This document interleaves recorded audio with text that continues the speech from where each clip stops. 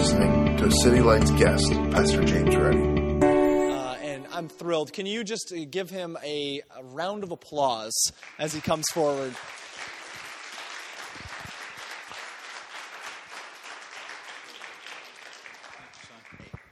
Jared's team's going to pass out some notes for today, but don't read them too soon. Don't get into that real quick. In fact, I've given them to you because I wanted you to be able to listen more than read, although I'll be reading.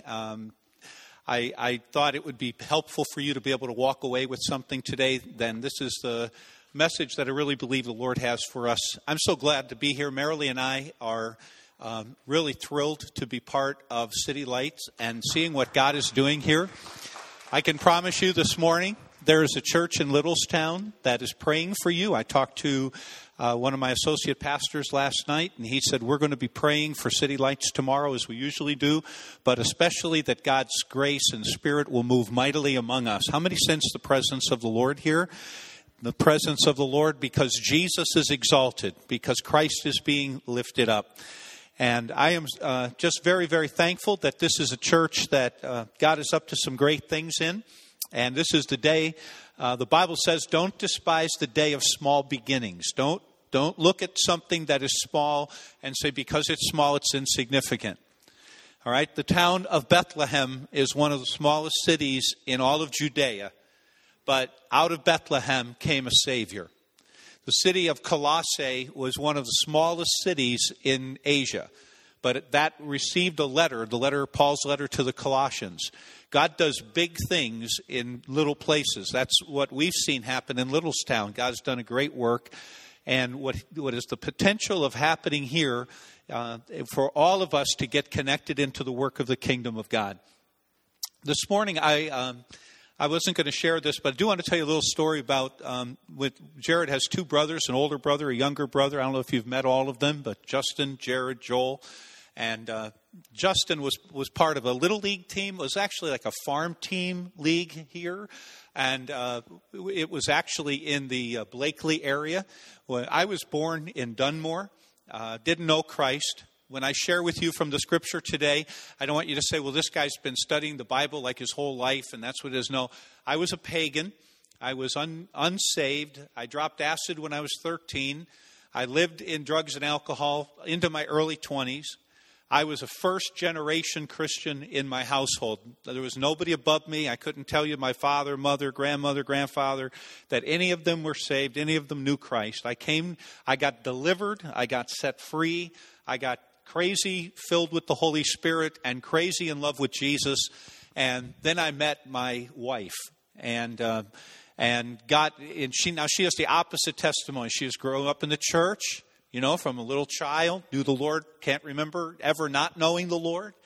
And that's one thing that really drew me to her, was how pure and how precious her faith was and how awesome her walk with God was. She's the first one that taught me about tithing. She said, you got to give. I was like, you got to what? Like, what's that all about? Like, I knew nothing. Nothing. When I got saved, literally, they took me to a Christian bookstore in Scranton. I don't know if it was called CLC, Christian Literature Crusade. It was close to the original building for City Lights, just closer down to the Steamtown Mall. And they took me to this bookstore to buy me a Bible. And I walked into that thing and I said, wow, like you guys got books and music. Like how many of us are there? Are there like a lot of us? Because I didn't realize that this thing was, as powerful as it was. I knew nothing about the Bible. I was absolutely biblically illiterate. Nothing. Never picked one up. And so I want you to know and be encouraged that you can know the Bible. You can grow. You can learn. The Holy Spirit's here. He's going to help to communicate as you open that scripture and seek Him. And seek His help, God will reveal Himself to you. Be a lover of God. Be somebody that just wants to know God. That's all it takes. I want to know you. God says, I want to know you too. And that intimacy will start to happen. That word intimacy, Intimacy. So God begins, you get to start letting him just look in you, and you're all messed up in there. I'm still working on it. Still working on it. God's still working on me, right? And I don't want him to see. But now I've learned over the years just to throw open my life to him. And then he lets me to have intimacy with him. Intimacy. He lets me see greater revelations of who he is. Do you know what I'm talking about? Wave at me. Come on. Participate with me a little bit. Yeah, I'll preach better. But anyway, we were living up in the Blakely area, and Justin was on a little farm league team, and we called them the Bad News Bears because they never won a game. Now you're signing up for softball here, so you got to get on the team, get on the church thing, have some fun, build some relationships. So every week we would go, and they just were horrible. They would get slaughtered like every game. And they literally played the whole season and didn't win a game. And one of the reasons was there was a little kid on the team named Raymond. Now, if you're here and your name's Raymond, don't take this personally. But unless you're here and you are the Raymond from the story, then you can take it personally. But anyway, this kid Raymond never swung the bat. Like, he would come up and he would stand there and he would hold the bat and he would look. Now, at the beginning of the season, it really worked for Raymond. Because Raymond would stand there and those young pitchers couldn't throw the ball over the plate anyway. And so what would happen was the other batters would come up and they were anxious and they want to hit, and they're lunging at balls, just something close to the strike zone and striking out. Then Raymond would get up there and he would stand there and the pitcher couldn't throw it over the plate. And so it'd be like ball 1, ball 2.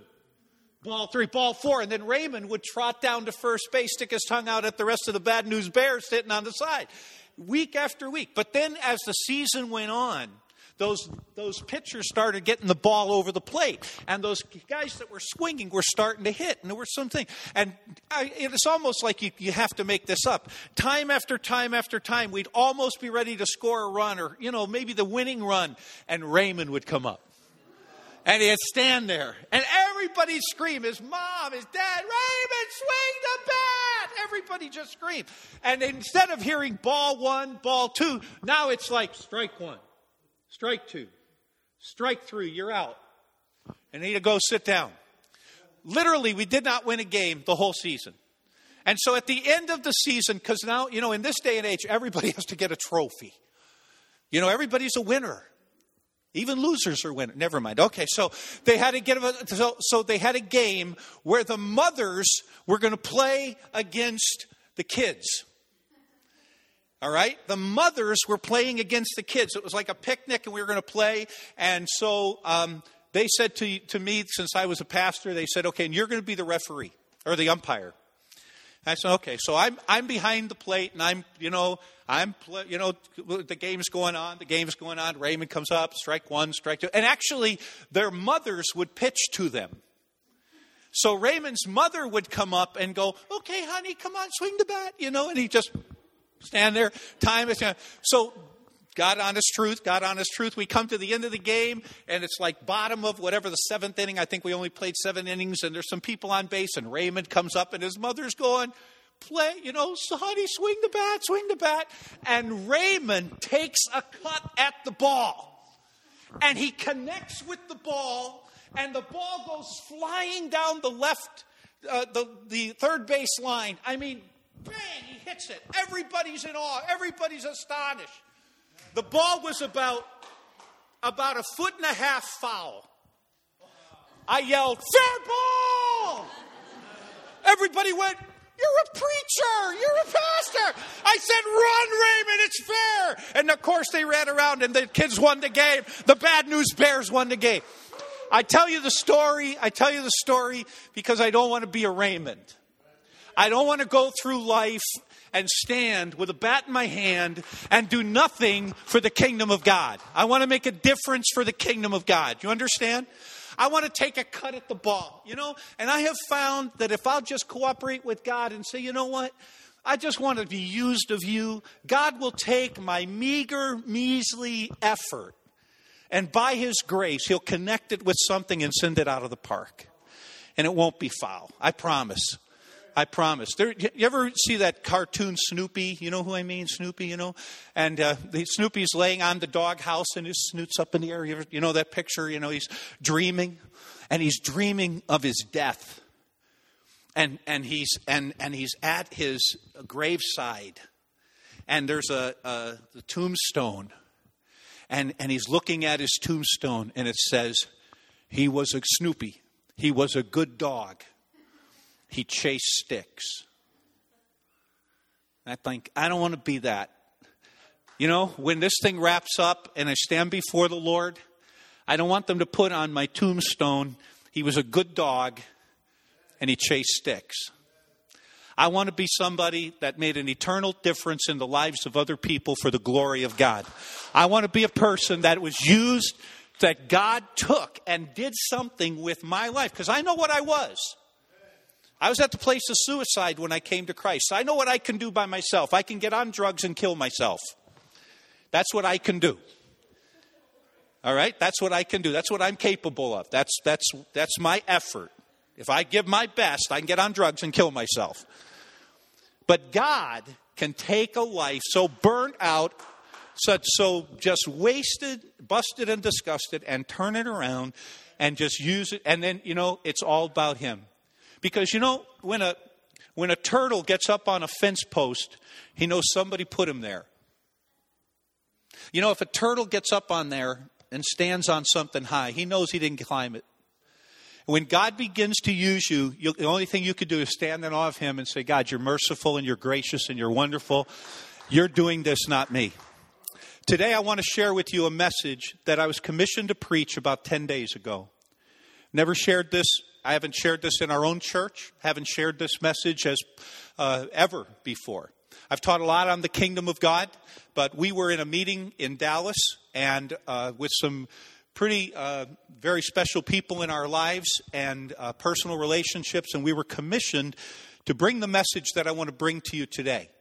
And I am a person who can preach without stop for hours. But Jared has already told me, preach as long as you like. We leave at 12:15.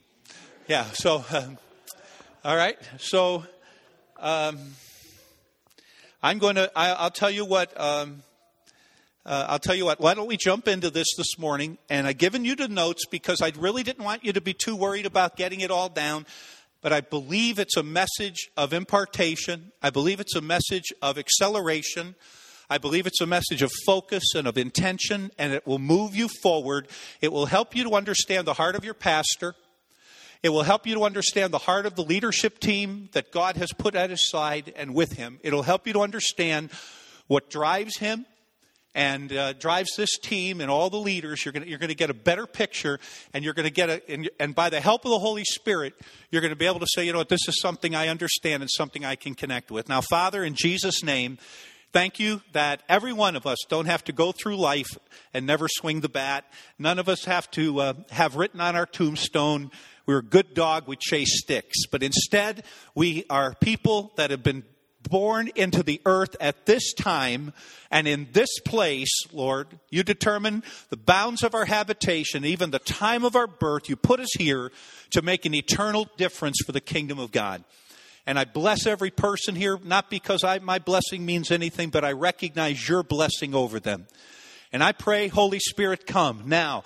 Illuminate the truth that's going to be shared. Open our hearts, our minds, our understanding to you. And let us never be the same because of what happens in the next few moments as we engage your word. In Jesus' name, everybody said amen. Amen. The word amen means so be it. When we had all boys at our table, we used to say, "A women," doesn't count. Amen. All right. I called this, for lack of anything else, understanding our corporate identity as the Church of Jesus Christ. The reference is coming from Matthew chapter 16 and verse number 18, where Jesus says, "I tell you the truth, you are Peter, and on this rock I will build." Notice the word build is underlined. I will build my church. Church is underlined. The gates of hell will not prevail against it. I will give you the keys of the kingdom of heaven, and whatever you bind on earth shall be bound in heaven. Whatever you loose on earth will be loosed in heaven. Now, I know you can read faster than I can talk, and you can read the whole message and be done and close your mind. But I would rather if you just stay with me and track with me and let the Holy Spirit illuminate and quicken this truth to you. This is the story when Jesus and his disciples were at a place called Caesarea Philippi. And at that place, Jesus asked a question, who do men say that I am? How am I coming across to the general population? They said, well, truthfully, Jesus, people are kind of confused. Some think you're John the Baptist raised from the dead. Some think that you're Elijah or one of the prophets. And then Jesus said this, who do you say that I am? And Peter responded and said, you are the Christ, the Son of the living God. He saw who he really was. Now, this is the 16th chapter of Matthew. Up until this point, they didn't really understand who Christ was. This was the first revelation given by God to anybody. In fact, Jesus turns around and says to him, Peter, flesh and blood did not reveal this to you. You did not get that because you deducted that by reason. But my Father in heaven has revealed that to you. His heart was opened. He received a revelation. And God gives us revelation. God gives us insight. God opens our understanding. God, by his Spirit, quickens truth to us. Has that happened to you? You ever read something in the Bible and go like, whoa, that's for me. That's like me. God, you're speaking right to me. Right? Okay, that's what happened. And when he said to Jesus, thou art the Christ, you are the Messiah, the Son of God. Then Jesus turned around and said, and you are Peter. Listen, it's not until you tell Jesus who he is that you begin to find out who you are. It's not until you really understand who Jesus is, that he is the Son of God, eternally begotten of the Father, sent to this world to live the perfect life that you and I could never live, to die an atoning death in our place, to take all of our sin upon him, to be buried, to be raised on the third day, to resurrected literally in bodily form. Until you recognize that he is the ascended Son of God, the living Son of God, you'll never really know your identity. You'll go through life trying everything. You'll be trying to figure it all out. But when you say to him, you are Lord, you are God, you are sovereign, you are King, you are Master, then he begins to say to you, you are Jared, you are Ron, you are John. Right? That's when you begin to understand. The rest of your life, you're going to be searching. So the most important thing is to get Christ in the center of your life. Make sure you know who he is. This father was sitting at his house one day, and it was a Sunday afternoon. He just wanted to read the newspaper. And this little son kept coming up to him, bugging him, saying, Dad, play with me, play with me, play with me. So finally, as he was turning the page, there was an advertisement in the newspaper from a church, and it had a full-page picture of Jesus with his hand stretched out. And so what he did was he turned the page, and on the other side of the page was a world map. And so he took the newspaper and he ripped it apart. He figured, I'm just going to rip the world apart and see what happens. And he gave it to his son, and he said, go put this world together. And when you put the world together, come back and talk to me. And so he figured the kid would be tied up for the next hour or two and leave him alone, and he finished. But it was only a matter of minutes before the kid was back, and the whole picture was taped together. The world was all together. And he said, how did you do that? And the kid turned the picture over and he said, well, I just put Jesus together. And when I got Jesus together, the whole world came together. You understand? When you get Jesus in the right place, then your world comes together. Your purpose, what you were created for. You were created to know him, to rest in him, to live in him, to allow him to live in you, and to fulfill his divine purpose. So when Peter says, you're the Christ, then Jesus turns around and listen, and you're Peter. Let me tell you, Peter, you've been a fisherman, but now you're going to catch men. Peter, you've been living around Galilee, but before this thing is done, you're going to go to Rome. Can you imagine? A guy that had never left a lake, all of a sudden, how does he imagine becoming such a leading figure in the church of God? But watch this now. Jesus says to him, you are Peter, and on this rock I will build my church. Now here's the first identity of City Lights Church that you need to understand. Jared said it earlier. He said, we're a family. And that is so absolutely true. Notice this on your study guide. I will build. It comes from the word oikos. Oikos is the word house or household or family. Jesus it is from this word that we understand the family of God. Through our faith in Christ, we have been reconciled to God our Father, and now as children of God, we relate to one another as brothers and sisters in God's oikos. That is the family. You are a family. Whether you know it or not, you got brothers and sisters in Christ that are here. If you've come to faith in Jesus, I'm your brother. Whether you love me, whether you like me or not, you got to love me. You have no choice. We're family. We're part of the family. You're brothers and sisters. This is such an important part that the Bible talks about over and over. So it's almost like Jesus is saying this to Peter. Peter, I'm going to build the family. And maybe better still, he's saying, I'm going to get the family back. The family got destroyed. The family got broken in the beginning. In the Genesis fall, when Adam and Eve originally sinned against God, the family, what God intended man to be to one another, enmity was put between each of them, and enmity between God and man. And there was division, and there was brokenness, and there was, in fact, their kids, their son murdered their other son. Right from the beginning, there was hatred and variance and strife and division. And Jesus is announcing, I'm going to get the family back. I'm going to get that which was broken. I'm going to get that which was basically destroyed by sin and darkness. And we're going to recover what family is all about. That's part of what you have to be.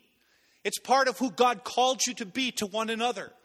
And I know in our culture, in our world, it's easier just to stay to myself and, be an only child. But you're not. You're connected. And you have to risk that. You say, well, oh man, I might get hurt. Mm-hmm. You say, but I might hurt somebody else. Listen to me. You hurt somebody the day you were born. Did you get that? You already have hurt somebody, and you're going to hurt other people. It's not like you're planning on it or want to. It's just part of it. You're going to have to kind of risk that to become the family. Jesus announces, I am going to get the family back. I'm going to reclaim, redeem, restore the family that was once destroyed and disfigured by the fall. And how does he do that? God's salvation plan, the bottom of the first side, includes the full restoration of individuals from the results of the fall through their union with God, with Christ, and his church. I know you say, well, church is kind of optional, just Jesus and me. No, it doesn't work that way. You'll meet people out in the culture. You'll meet people out in your job, in your school. You'll meet people and they're kind of like, I love Jesus, but I don't love the church. Well, that'd be like telling my wife, Christ is the head of the church, the head of the body. So that'd be like telling my wife, I love your face, but your body doesn't attract me at all. I think your face is beautiful, but the rest of you, what is that about? The body of Christ. We are his body. We belong to him. If you study, people tell me, because I'm a pastor, I love the church. People say, well, I don't know if I need the church. I say, what part of the Bible do you read then? Oh, I read the gospel. Oh, you do? Well, Jesus said he'd build his church. Oh, well, I read the book of Acts. Oh, really? It's all about church planting and the start of the church. Oh, I like to read the letters of Paul. Oh, really? Well, they're written to churches. Churches at Galatia, Ephesus, Colossae, Thessalonica, church, Well, I read the letters to Timothy. Well, Timothy was a pastor of a church. Titus, he was an elder, yeah. I read the book of Revelation. Good for you. It's written to the 7 churches, What are you going to do? You've got to fall in love with the family. You've got to make that decision. I'm going to connect myself to the family. That's part of it, but that's not all of it. See, what happens is if that's the only part we see, that the church is a family, the church is us getting connected, having a holy huddle every Sunday morning. We come in. We pray the devil doesn't know we're here. We hope that people outside, leave us alone. We just come in. We don't need anybody to bother us. God's given us a nice family. Oh, why are they here? All right, we're missing something. We're missing the greatest purpose, or not just the greatest, but the other purpose. Open your study guide to the top of the second side. I'm talking fast, Jared. While becoming and being the family is a pivotal part of our identity as a church, it does not describe our full identity. Jesus says, I'm going to get the family back, but I'm going to build my church, the ecclesia. Say ecclesia. Ecclesia. It's a word that was around for about half a millennium, and it was used in Greek and Roman culture as a normal, everyday word. And Jesus grabbed it and he said, I'm going to restore the family, and the family is going to become my ecclesia.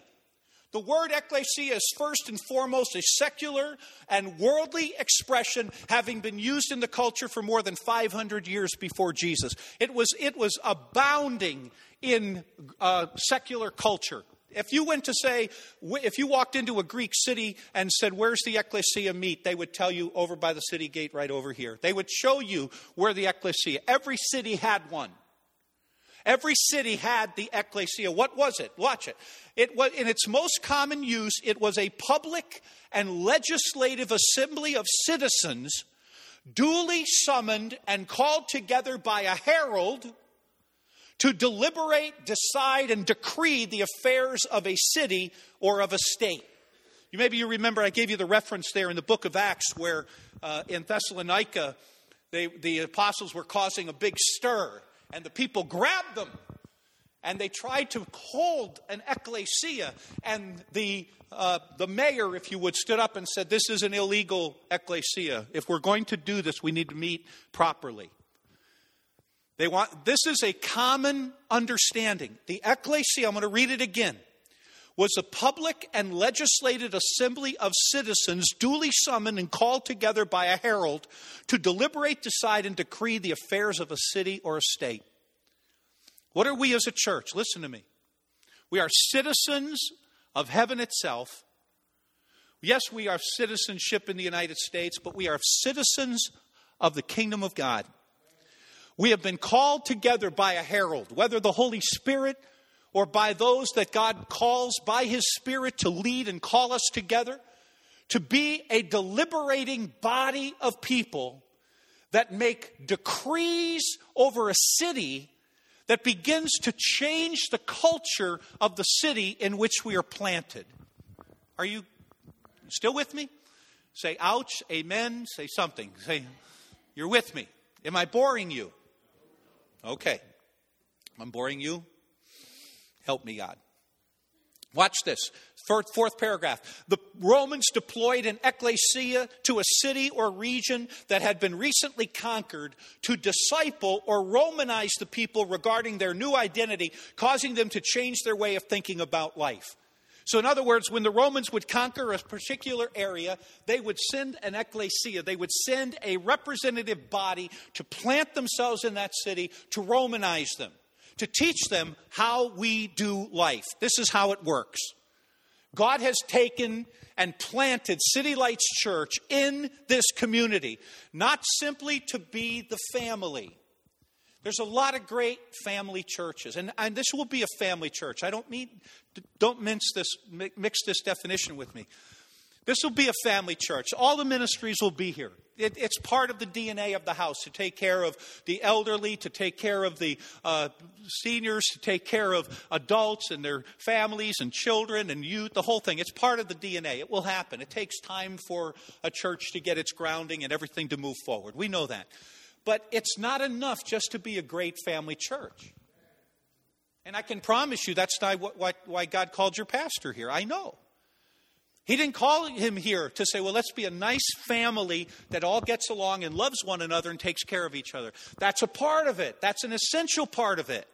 But it's not the whole, because Jesus didn't say, I will build my family. What did He say? I will build my ecclesia.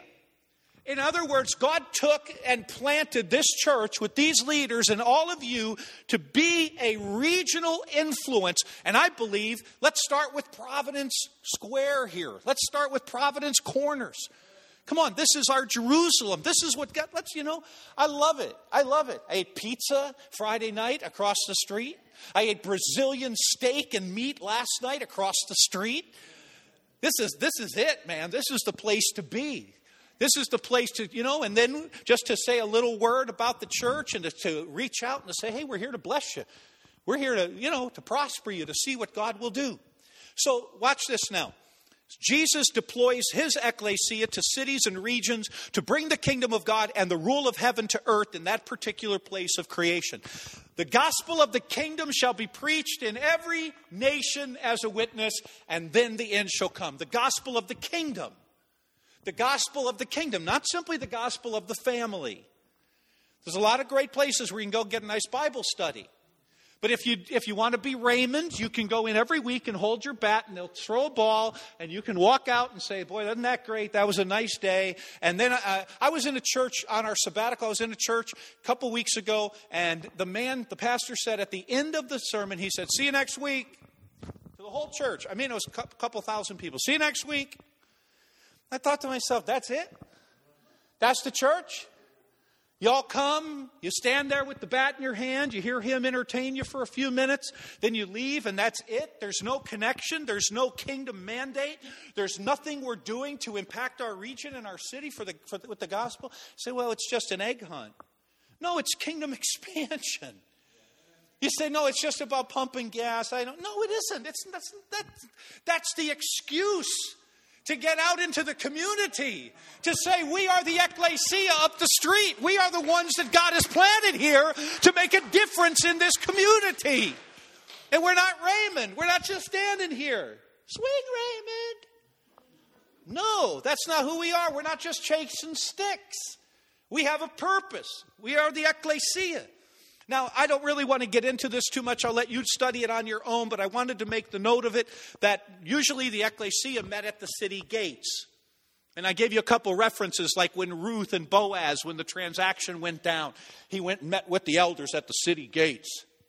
The gates of the city is where it's where the marketplace was. It's where the politics were. It's where the issues were discussed.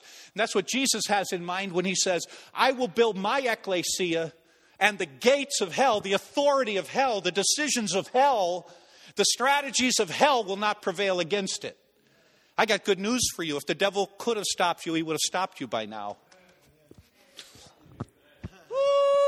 If he could have stopped you, he would have. Oh, believe me, the devil despises this. He despises this. Why? Because there are kingdom-minded leaders here that are like, the family's important. We're going to love each other. We're going to care for each other. We're going to support each other. We're going to be there for each other. We're going to help each other. We're going to walk with each other. But it's not just about that. We're here to make a difference for the kingdom of God. There are people today, listen to me, I grew up miles from this building and never heard the gospel till I went into the military and traveled, to other parts of the country. Never heard the gospel here. Jared told us last week, only 2.6% of the population of this city knows God. You live among an unreached people group. Where else would God put an ecclesia? Where else would he plant it? Where else would he say, you know what? You're going to be my representatives. You're going to be out in the community. You're going to make a difference. You're going to carry the burn of my Spirit in your life, the mark of the Holy Spirit, and the gospel of Christ to the world. The bottom of the first side, while Jesus clearly envisioned a culture-changing ecclesia, since 300 AD, the word church. See, Jesus didn't say it this way. Jesus didn't say, I will build my church. He said, I'll build my ecclesia. And people understood what he was saying by that. A legislative, declarative body who is here to disciple a region. You will disciple nations, he says. But about 300 AD, the word began to be different. You notice the word church is from Kyriakos. It goes over into German, Kirch. It literally means belong. Kyria is Lord, the kairos. Kyriakos is belonging to the Lord. So it's not a bad word. We're not ditching the word church. It's not bad to say I go to church. That means it belongs to the Lord. But in changing the word from ecclesia to Kyriakos, here's what was happened. The power of the kingdom was taken away. And why was that done? Because of ruling authorities. because of the authorities of men who did not want people to rise up and be legislative bodies. In fact, when King Jimmy translated the English Bible, the King James Version, he ordered that the word Kyriakos be used in place of ecclesia, that church be used, not ecclesia. He did not want another ruling, declarative, definitive people rising up and saying, this is the truth, this is what we'll stand for. He wanted them to say, you belong to the Lord. You get together in your church. And that's what's happened to us. Are you still tracking? That's what's happened to us. And so here's what's happened. Watch this. I'm a pastor. I love pastors. I work with pastors all the time. But we send pastors to Bible schools and we teach them how to take care of the family.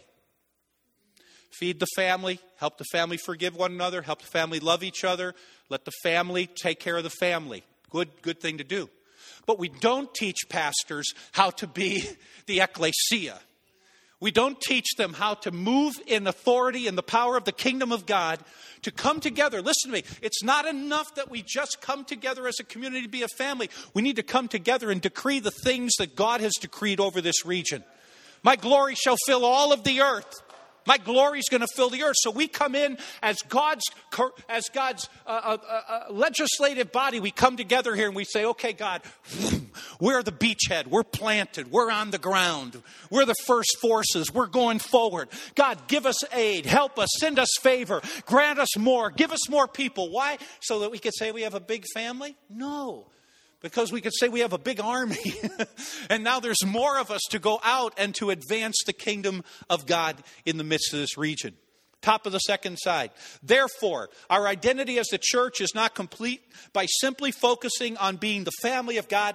We must also see ourselves as the legislative body in the earth, called to change the culture in which He has placed us. Now, don't take this the wrong way. I'm not up on a soapbox condemning people. I came out of a horrific lifestyle. I was a person that maligned the gospel. I lived in all kinds of sin, horrid life. So I'm not here to point a finger and say, well, you did something bad and look at me, how good I am. But see, what's happened over the years in our country? What's happened? The church has been the family. And while we've been the family, staying out of all the areas of culture and life, everything's been hijacked from us. We have nobody that will stand up in government. The arts are taken from us. They're used to promote everything except the gospel and things that, and they don't always have to be a gospel message, but just things that are wholesome and great and beautiful. God gave us a gorgeous creation that has been disfigured and maligned by sin.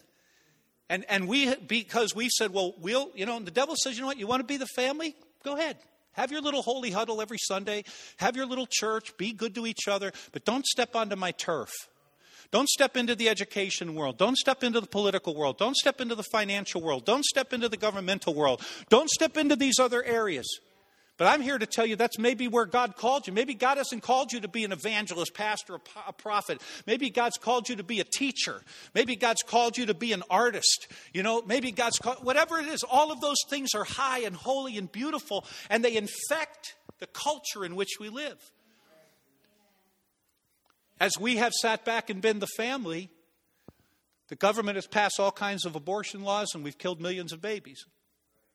I'm not against you. If you've had an abortion or you encouraged abortion, I'm not against you. God's a great forgiver. And He's a great restorer and He's a great redeemer. And He can help you and He will heal you. That's His promise and that's His love. But while we've sat back and been the church family, the government has just gone its own way. I don't want to preach all of that, but do you understand the concept? Do you understand the Kyriak? The belonging to the Lord is great, but we are called the ecclesia to move forward. You see this in Ephesians 2:19. He says to them, consequently, you are no longer foreigners or aliens, but you're two things. You're fellow citizens with God's people. That's the ecclesia. And you are members of God's oikos, God's family, God's household. So it is not either or. It's not, well, I'm going to be the family. Now they say, well, I'm going to be the ecclesia. No, it's not either or. It is both and. Help me. I feel like I'm losing you. Am I losing you? Are we okay? We're good? I'm almost done. Who'll give me 5 minutes? Just give me 5, 10, 15, 20. I'm good. I'm good. All right. I'm good. All right. So it's both and. I am part of the family. I'm committed to the family. We're going to love each other. We're going to care for each other. We're going to strengthen each other. We're going to do everything a family does for one another. But that at the same time, we're part of the ecclesia. We're part of the government of God in the earth. We're moving forward as a church. We're making a difference in our community. And I'm not just committed to when the family gets together. I'm committed to when the kingdom is being expanded through us. Okay. 2 things. You see the great commandment. The great commandment, what is that? Jesus said, love the Lord your God with all your heart, soul, mind. And this is the first and greatest commandment. The second is like it. Love your neighbor as yourself. The great commandment has to do with being the family. The Great Commission has to do with being the ecclesia. Now go into all the world and make disciples of all nations, baptizing them in the name of the Father and the Son and the Holy Spirit, teaching them to observe all that I have commanded you. We can see this when we think about the Lord's Prayer, the way both of these are merged together. Listen, our Father who art in heaven, hallowed be thy name. There's oikos. There's family, our Father. Right? Oikos, our Father who art in heaven, hallowed be thy name. Here's ecclesia. Thy kingdom come, thy will be done on earth as it is in heaven. Both sides. Then I'm back over to the oikos. Give us this day our daily bread. Forgive us our trespasses as we forgive those who have trespassed against us. Lead us not into temptation, but deliver us from evil. That's oikos, that's family. But then I come over here. For thine is the kingdom and the power and the glory forever and ever and ever and ever. It is not one or the other. It is both and they merge together. Let me show it to you on the back side, and we're just about done. Watch how this happens. And for those of you who know Scripture, I was going to put Scripture references, and I just thought, you know what? You can take these themes and you can find them in the Word, and your pastors and teachers here can help you to land it if you're not familiar with it. But here what we've done is we've decided between the oikos and the ecclesia, between the family. And so the one is the family, the other is the kingdom. In the family, we are children of God. In the ecclesia, we are, say it with me, sons of God. The oikos is about relationship. The ecclesia is about, come on, say it with me. That's it. In the family, we are heirs of God. But in the ecclesia, we are partners with God, co-laborers with Him. In the house, we are worshipers, but in the world, we are warriors. In the house, we are ministers, but in the world, we are legislators. And I just feel the Holy Spirit right here. Listen, when you're in the world, the Bible says wherever you put the sole of your feet, that becomes kingdom ground. That becomes kingdom ground. You don't have to stand up on the table today at lunch and say, good afternoon, everyone, I'm going to pray for our meals. That's not, you don't have to be real demonstrative and crazy, maybe you do. But anyway, depends on the moment. But you can walk into a place and say, thank you, God, for this person who's going to wait on me right now. Thank you, God, that you have a very special love for them. Thank you that you have something in mind for them. I don't know what they're going through, but thank you, God, your kingdom just walked into this place right now. Your kingdom just came in here. You're with me, God. Would you show me something that I could minister to them? Would you help me to just take a moment? You don't have to say, I'm City Lights Church. Here's my business card. You don't have to do that. Because your light will shine, your testimony will be there, and they'll say, well, there's something different about you. At that point, you can say, well, you know what? I am connected to, listen, here's what you do. Here's what you do. Tomorrow, when you head back into school, back into work, when you head back into your normal life and somebody says to you, hey, what'd you do yesterday? You say, oh, well, I was over at Providence Square with a group of people who are planning to take over the world. Come on. we're meeting in this little building and we're planning to take over the whole place. All right? Come on, with me now. Come on. In the house, the church, there are pastors, but in the ecclesia, apostles. And I want to tell you, and I know you don't like labels and everything, but there's an apostolic mantle upon your pastor. He will not be the pastor that everybody thinks, so well, he's not like other pastors. Pat me on the head, bring a Kleenex every time I get a sniffle. He won't be just not that. There's a calling that is greater. It's not that he doesn't care about you. It's not about he doesn't care about the family. It's just that in him is merged both of these aspects of life to the very core of his being. He cannot be satisfied simply to be the pastor of a local family. He's called to change a region. He's called to change an area, to advance. If you're cool with that, you're going to love this place. If you're saying, well, I really need somebody to hold my hand and walk me to church and tell me that Jesus loves me, he'll do that for a while. But after a while, you have to look up into heaven and say, thank you, Jesus, you love me. And thank you that I know you love me because I have been taught. Let's keep moving quickly here. We are sheep, but we are also soldiers. We are lambs, but we are priests, but we are healers, but we destroy the work of the enemy. Everywhere Jesus went, he destroyed the work of hell, cast out devils, healed the sick, saw the kingdom of God come to people's lives, saw people whose value had been absolutely taken away and destroyed, and he lifted them up and restored dignity and personhood to them. That's what we destroy the work of the enemy. We are oil and wine, but we are also salt and light. We are called to unite, but we are called to conquer.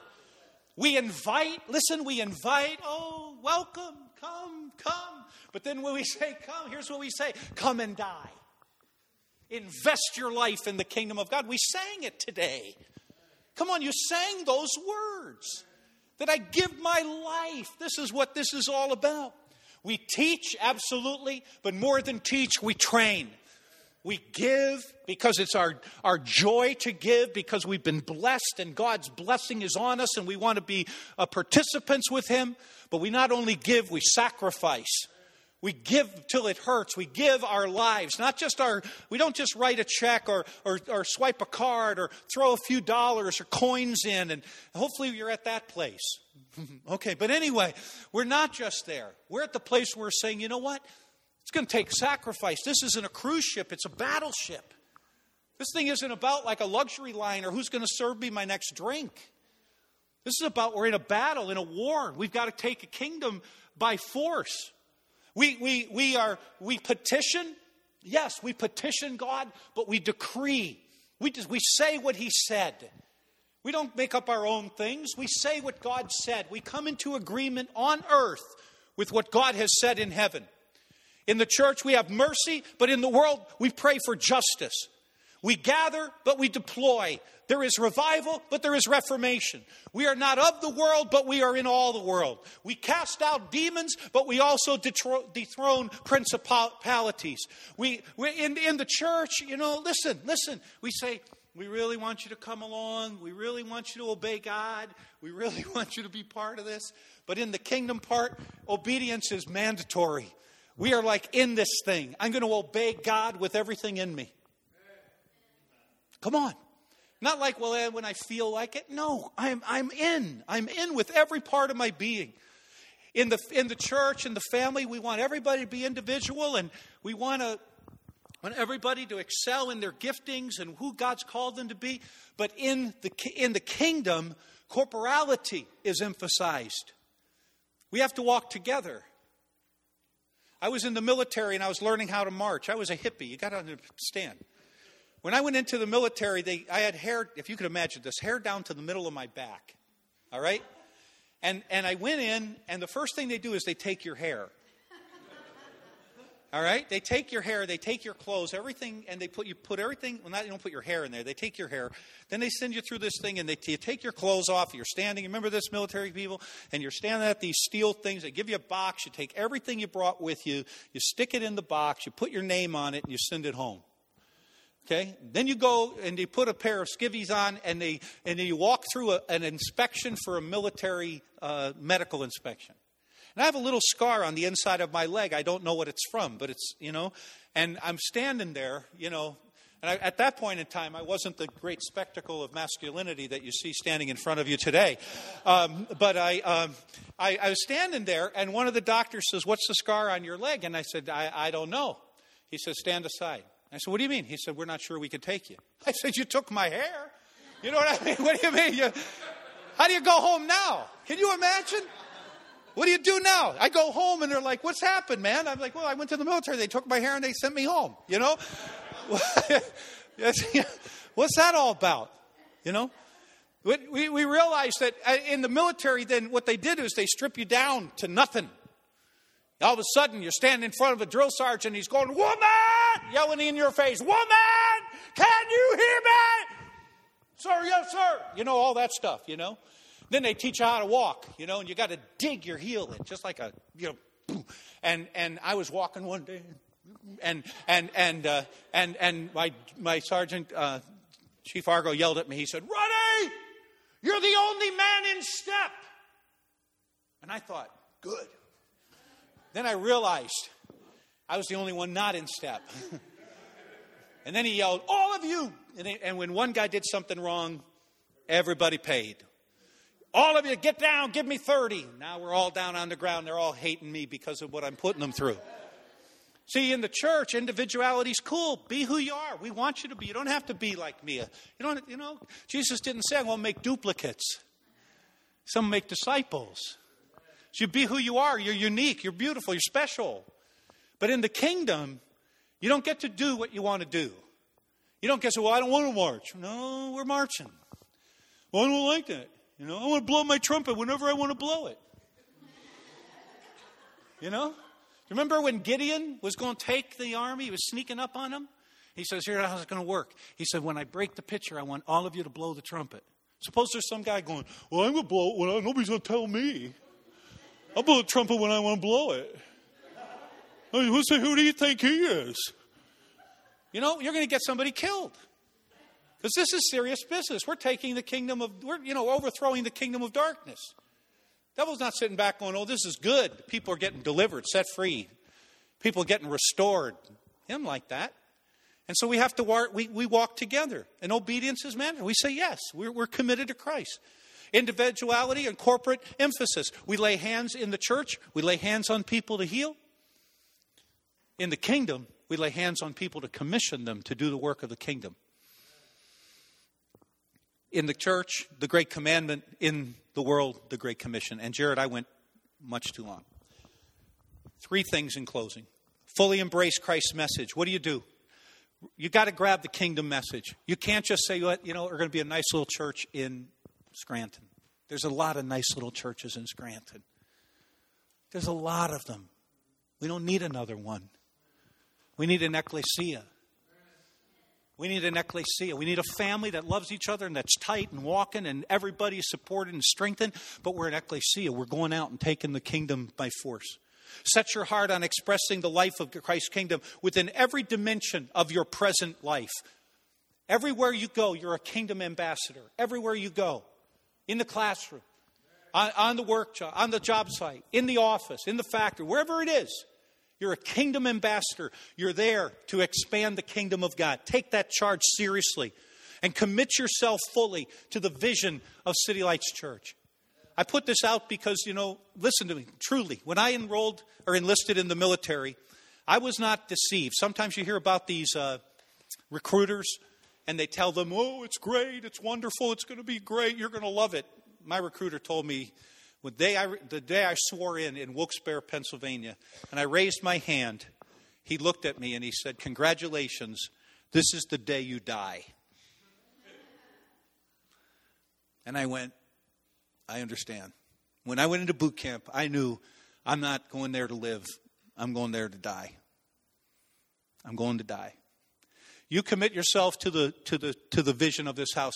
That recruiter did not soft sell me and say, "Oh yeah, would you?" And then after you get in, you realize, "Oh, what did I get myself into?" This church is all about kingdom influence, kingdom expansion. This is all about kingdom decree and taking the kingdom of God that is going to flood the earth, the whole earth, and starting right here in this community. Do you believe that? Does that excite you a little bit? Just a little bit? Just a little bit? Just a little bit. I want to pray for you, and as we do, then I'm going to ask Pastor to come back. But I want you to know that I'm here, and the team is here to pray for you. Maybe you have never opened your heart to the kingdom or the King. You've never asked Christ to be your Savior. You don't know Him as the most beautiful one. He's here for you today. We'd be so honored to talk to you and share Christ with you personally. Maybe you just need somebody to pray with you and say, you know what, I'm in school or I'm in a situation. I'm not sure what God is saying to me about affecting my classmates or affecting my coworkers, or I don't know how that all works. We'll pray with you. The team is here to pray with you. We'll believe with you. We'll see great things happen. Would you stand with me as we pray over you? Father, thank you. I know this has been a time in your presence that has changed us and shaped us. And I thank you for everyone that has connected with this message today, everyone that has been under the sound of my voice. Above all now, I pray that this will not be something they simply slip into the back of their Bible or into the back of their heart. But instead, let this be a word that comes forward to shape the destiny of their individual lives and the corporate life of this ecclesia. I thank you, Father, that you have called Jared and Jesse and Mark and Ben and others to come and be part of this. I thank you for every one of the worship team members and the vision and the desires that are in their heart to bring this thing forward. I thank you for every leader that you have assigned. I think of last Sunday, Father, as each of them stood in this sanctuary, and we highly value them and honor them this day. We pray that there will be a great momentum of the Holy Spirit, that you will Lord God, you will lead this church forward into the great victories that you have for them. I pray that the family would be healthy and strong, that they would care for one another, and there would be a filial love among them, brothers and sisters as they speak to their Father in heaven. But I also pray now and commission them to be the ecclesia in Scranton. I commission them on the authority of your name and of your Spirit and of your power.